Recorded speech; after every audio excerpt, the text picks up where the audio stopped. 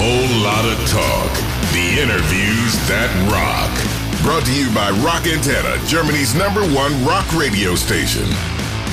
Hello, Mr. Frehley. Nice talking to you, and thank you for taking the time talking to us. My pleasure. I used to be a whiz at computers, but as I got older, my memory isn't what it used to be. And it is good either. That's rock and roll. Well, congratulations to your record, to your new one. It's a blast. It's very much fun to listen to. How difficult was it for you to write it? Did it take you a long time, or did it just come like this? I write songs in a half an hour. Don't ask me how I do it.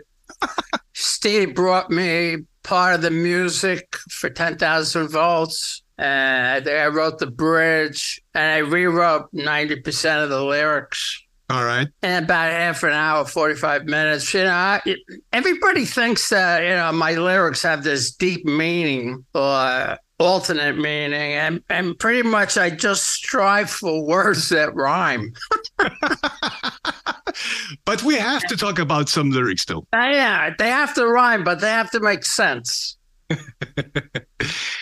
On this record, there's a whole variety of music. I mean, you're hard rocking, but I've never heard you so romantic as on Back Into My Arms Again. That was exciting. I was working, I have a studio in my basement, as you can see.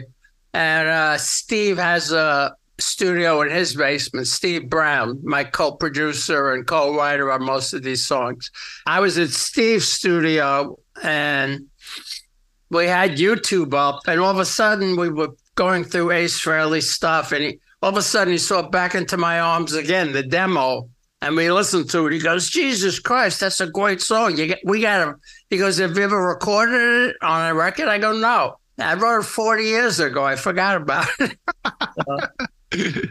We just listened to the demo. I remember all the chord work and stuff and the solo. Yeah, we did it in a day. And then, of course, Steve did some overdubs with keyboards and stuff with some of his people. So how long actually did it take you to make the record? Well, the record actually took about 13 months. But I didn't bring Steve in until about 6-7 months ago. And he helped expedite the process because for some reason when me and Steve get together, magic happens. Just like the original 4 members of KISS, there was a definite chemistry that nobody can really describe or put into words. It was just there, even though we were 4 different people from 4 different backgrounds. Yeah. Same thing with me and Steve. The minute we got together, everything just started clicking. I inspired him. He inspired me. If I couldn't find a word for a line, he'd come up with it, vice versa. But I wrote most of the lyrics. We have to talk about one song, and it's Blinded. It's Blinded by Science and Blinded by Fear. Yeah. That is very accurate, actually. That song, you've heard the whole record? Yeah. Oh, great. I was reviewing all the songs on the record, and I said to Steve, most of the songs are about girls, which isn't really, it's pretty normal for a rock, songwriter to write about women. But, I said, we got to change some of the subject matter. So I said, recently I've been reading about AI and the dangers of artificial intelligence. And pretty much if you listen to the lyrics for Blinded, it's really about AI. Are you afraid of that? Did you get that out of the lyrics? Yes, I sort of did. Well, I've read several articles, and about 40% of the scientists and CEOs think within 5 to 10 years there's a good chance that AI could take us out once it becomes self-aware. Okay. That's a whole different show. Yeah. I guess you're right. What was the hardest song to finish on this record for you? The hardest song was Walking on the Moon was the first song me and him collaborated with, and that was actually going to be the title track. Yeah. Actually going to be the second single. And that one we changed around a lot. You were just talking about Blinded previously. We recorded that song, and then I woke up in the morning and I had this idea to sing the chorus a cappella prior to the song coming in. Mm-hmm. And I told Steve, and he said, "That's a great idea." I went over his house. We just isolated the vocals and put them in the front of the song and cut and pasted it in Pro Tools, and voila. I have to ask you something about the Origins Volume 2, the previous record you did, because I was kind of surprised that you did another record full of, songs that inspired you, because the first one was, a thrill and perfect, and the second one is too. But I thought, I was just wondering why you did it, why you put out a second record like this. Well, I'm actually supposed to put out a third. Yeah, in my record contract, it's slated for Origins Volume 3 as my next record, because actually Origins 1 and Origins 2 have been successful records. Yeah. And the whole concept behind the Origins series is that I re-record songs from bands that influenced me when I was a teenager and a young kid, going into my 20s. Pretty much, if you listen to the songs, they're all Led Zeppelin, and you have the song titles in front of you. I can't remember. I don't know what I did yesterday. So talking about something I recorded over a year ago. No, 2 years ago. Yeah. So there's another one coming up. We're supposed to do an Origins Volume 3. Now the record company's talking about maybe doing a live album instead. I've been kicking around the idea, but the problem with doing a live album in 2024 is everybody records the shows with their phones. Yeah. So, what's special about a live album, except for, the packaging and the artwork, so on and so forth. Yeah. But it's a live show. Everybody, so many people post my concerts on YouTube. The record company saying you can take it into the studio and overdub stuff and fix this and fix that. I said, well, if I do that, the fans are going to hear the difference, because they're going to have a pre-recorded show on their phone, and then they're going to hear the record, and it's not going to match up. So there's a problem there. Everybody makes mistakes live. Yeah, well, that's the live feeling, I guess. The record is called 10,000 Volts. Right. And I remember when you played with Kiss long time ago, you got struck by an electric shock right during the microphone. I got electrocuted in Lakeland, Florida in, I think, 1978. Did it come back to your mind when you choose the record title? You go like, 10,000 Volts, that's what it is. Well, what made us choose 10,000 Volts is we thought it was a better opening track than Walking on the Moon, even though I love Walking on the Moon. Yeah. It just seemed a more exciting opening track. It's the kind of track that kind of hits you over the head, whereas Walking on the Moon is a slightly slower tempo. You've heard it, right? Yep. Yeah. So I think that's a strong second single, and I think that's the plan. And the third single we want to do prior to the release of the album on February 23rd is Cherry Medicine. Yeah, good choice. And what? Oh, nice. This is my studio. I love it. I designed it. I was the architect. I did everything. I like it. Yeah, it's like a spaceship a little. The concept of space and everything, and you being the spaceman in Kiss, it will never leave you, would it? See my little astronaut over there? Yeah. I found him in a store like a year ago. I just said, I gotta put that in my control room. Now, outside this door is a stage, with drums, guitar amps, bass. On the other side of this wall is a drum room that's isolated and soundproof, so you can record drums or guitars without you can't hear them through the wall, because we've got this special sheetrock that has lead in the middle of it. Double-walled it with a 4-inch space of air. All right. So the bass doesn't travel through. So, it's a room within a room. It's a soundproof room, and it's pretty cool to have that. Yeah, totally. Speaking of a stage, the last time you played Munich was in 2009. The last time you played in Germany was 2015. I know. It's killing me that I haven't come over to Europe. You should. No, I want to. But, unfortunately, I have some legal issues with the IRS and my passport. So I really don't want to say anything more than that, but that's the true reason. I haven't been over to Europe because I don't have a passport. Oh, okay. That's really bad, actually. We would love to have you here. I'm dying to go to Europe. My agent called me up a couple of months ago and he said, hey, I can make you over, $750,000 playing all the festivals next year in Europe. I go, yeah, but I got to get my passport back, So I got accountants and tax attorneys working around the clock on trying to expedite that. So hopefully, I may be in Europe next summer. Nice one. I hope so too.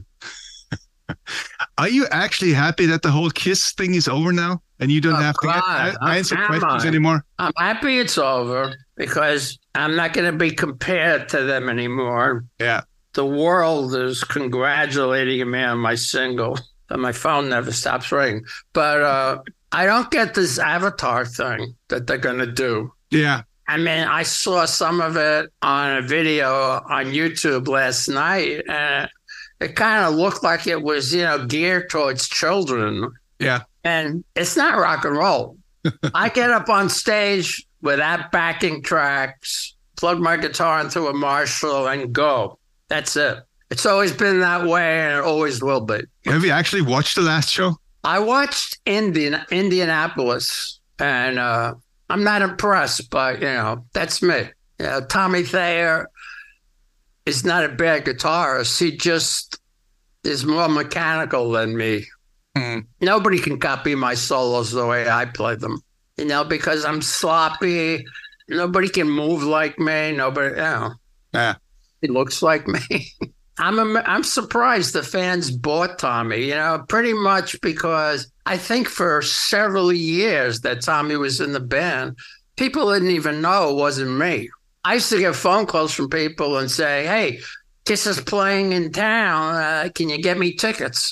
I go, I'm not in the band anymore. They go, you're not? Because, when I quit the band the second time, they did not make a big press release. They kind of buried it, and just made the transition. Yeah, but I mean, when last tour I did with KISS, Tommy Thayer was bringing me sandwiches, and he was a tour manager and but he's not a bad guitar player. I'm actually friends with Tommy, just all the guys in the band, I'm good friends with Eric Singer, me and Gene are very close. When Gene put out his Vault experience, I went on the road with him. I went to Australia with him. Before we made it really big, me and Gene used to room together. So yeah, Gene has a soft spot in his heart for me. But I'm wondering, is there going to be a sort of the end of the road tour from Ace Frehley, certain point of time? I live day by day. I don't plan ahead. I never have. I like spontaneity. It's like when I record a guitar solo. I have no idea what I'm going to play. I try to empty my head. As long as I know what key it's in, I just start playing solos. And the engineer records, 5 or 6 of them. And then we pick the best parts. Sometimes I get it from beginning to end perfectly. But if there's a bad note, we just take it from a different take and replace it. It's real easy with Pro Tools.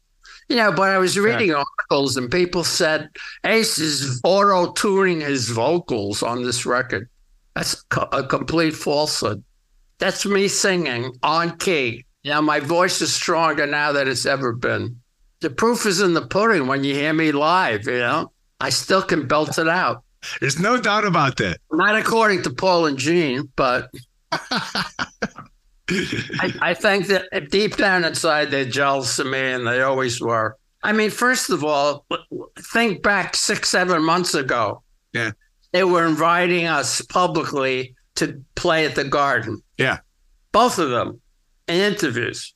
Then the last month, they trashed me and Peter and said, we can't play. If we got up on stage with them, you might as well call the band Piss. That's what really pissed me off. And I went on the Eddie Trunk show and gave him some shit for that. But those guys try to rewrite history all the time. I have no idea. I don't get this Avatar thing. I wish them well with it, because I'm going to get money if they do it. I still get paid on my makeup. Have you actually talked to Peter Criss about that? Peter sold his makeup. No, about the last shows and being invited and being not invited anymore and all this kind of craziness. They said in the press they invited me and Peter, but I never got a phone call. Peter never got a phone call. It was bullshit. So I just let it roll off my back. I do my thing. My new single is almost at 400,000 views on YouTube in 8 days. Yep. Over 3,000 comments, mostly all positive. So I have nothing to complain about and nothing to worry about. At least they're out of the way now. I mean, this Avatar thing, I don't know how they're going to present it on a big screen or what. I don't know. I saw in the video, they're recording some stuff with dots on their face, like in the movie Avatar. I think the whole thing's pretty silly. And it's definitely not real rock and roll. So, but some Kiss fans might find it fun. So, a lot of Kiss fans are crazy. I mean, Paul and Ginny have been doing the same set for the last 5-10 years. They haven't put an album in almost 20 years. Yeah. No new music. I put out, 5 or 6 records. I don't get it. The fans seem to, just most of the songs they play, most of the guitar solos that Tommy plays, not all, but most of them are solos that I wrote, and he tries to play them note for note. That's the only thing that bothers me a little because, then they uninvited me. Yeah. Who the hell knows what they're going to do next? For all I know, in 6 months, I might get a call from Gene and he's going to want to start a band with me. Who the hell knows? I just live life one day at a time. I really have a good feeling about this album. You've heard it. I think it's one of the best albums I've ever recorded. It is. I'm dying to get the reaction from the fans. Yeah, it's going to take a while. It's going to be out in February, I guess. No, it's going to be killer. But what is really interesting is that almost with each song on the record, you kind of drift musically along into certain varieties. Sometimes you sound a little bluesy. Sometimes you sound hard rocking, and sometimes you sound just almost like it's not pop music, but it's very very light music for Ace Frehley. I'll tell you something you probably don't know. The song over 10 years ago, believe it or not, that song is played over the credits of that movie Transporter with Jason Statham. Oh. That was at least 10 years ago, the first Transporter film. Yeah. I forgot the melody of that song. When it came to record this record, I played the original track for Steve, and I said, Steve, we could do this really heavy with keyboards and power chords. I could do a great solo, a good opening solo. And he said, yeah, I love the song. It modulates twice the chorus. Mm-hmm. But, I said to Steve, I don't know if I'm going to be able to sing that, 2 modulations. He goes, you will. I'll coach you. I pulled it off. You did. But you also sound a little bluesy, as far as I could hear. I was always a blues-based guitarist. I idolized Eric Clapton and Jeff Beck, Jimmy Page, all blues-based guitar players. Even Hendrix. Huge fan of The Who. I actually cut school and I went to see The Who and the Cream opening up for Mitch Ryder and the Detroit Wheels in mid-Manhattan when I was 15 years old. And it changed my life, and I had no idea what to expect because their albums were just coming out. They blew me away. But at the same time, I said to myself, listening to them, I could get up there and do that. You did. That's what I can do. I'd be able to do that. I know, Look, God gave me talent. He gave me the artistic talent. I helped design the record cover. Up until last night, I was doing Photoshop on the inside of the cover and fixing things, sending them back to the record company. Now, because I had Photoshop 1.0, like 25, 30 years ago. And, I have about 12 computers here in my house. So computers are second nature for me. And I'm a graphic artist as well. So God gave me many talents. And I think one of the reasons God kept me alive is I got sober 17 years ago. Yeah. I've been influencing fans in a positive way. In the old days, in the 70s, fans used to go out and get loaded and try to live the life that I was living, sex, drugs, and rock and roll. But, eventually it caught up to me. But, now when I have meet and greets and fans come backstage, they have AA coins, and they go, I got 5 years all because of you.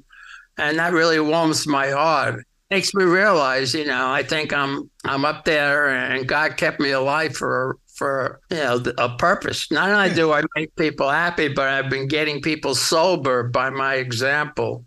And that just warms my heart and makes me want to play more and play harder and just do the best I can at everything I do. Over the years, did your perception of playing guitar change? Never. Okay. Does this record sound the same? I'm playing the same style I played on my 78 solo record, but the production is upgraded. Now with Pro Tools, when I worked with Eddie Kramer on my 78 solo record, and we did New York Groove, which was my biggest hit so far, but I may surpass that, with this record, hopefully, knock on wood. Yeah. We used to cut tape with razor blades and had to, if we wanted to make an edit, use 2-inch tape, 24-track machines. Sometimes we'd use 2 machines and link them up together. We'd sync them up and use the second machine just to do overdubs.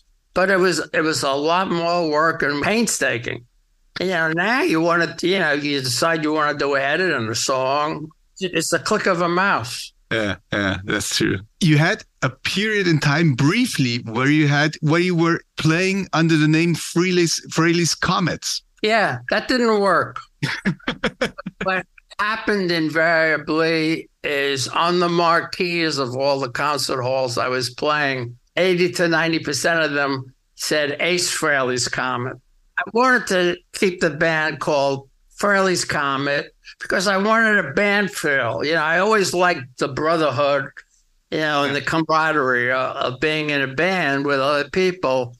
But I just quit a super group, and I forgot that I'm world famous internationally, and the guys I was playing with weren't. So okay, that was an issue. So eventually I just changed it over to the Ace Frehley Band. Nobody has a problem with that at this juncture. Do you have a band now, a steady one? The band that's in the video is my touring band. All right. They didn't really play on the record. But they're learning the songs now. My guitar player, Jeremy, he already figured out 10,000 volts and he's working on Walking on the Moon and Cherry Medicine because we got to do some of these songs live. They're just too good not to. Exactly. So if there's one thing that you could actually go back in time and change.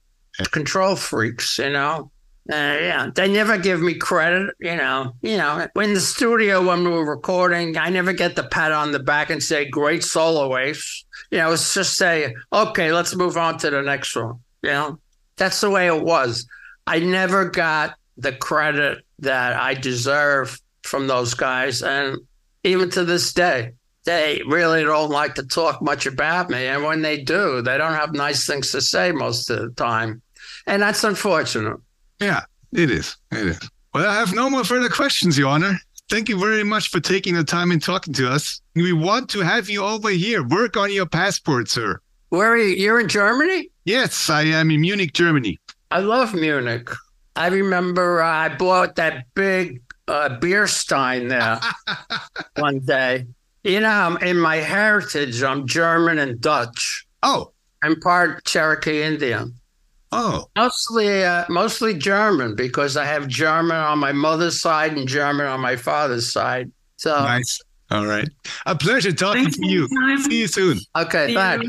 Whole lot of talk. The interviews that rock. Subscribe to our channel for more rockin' podcasts.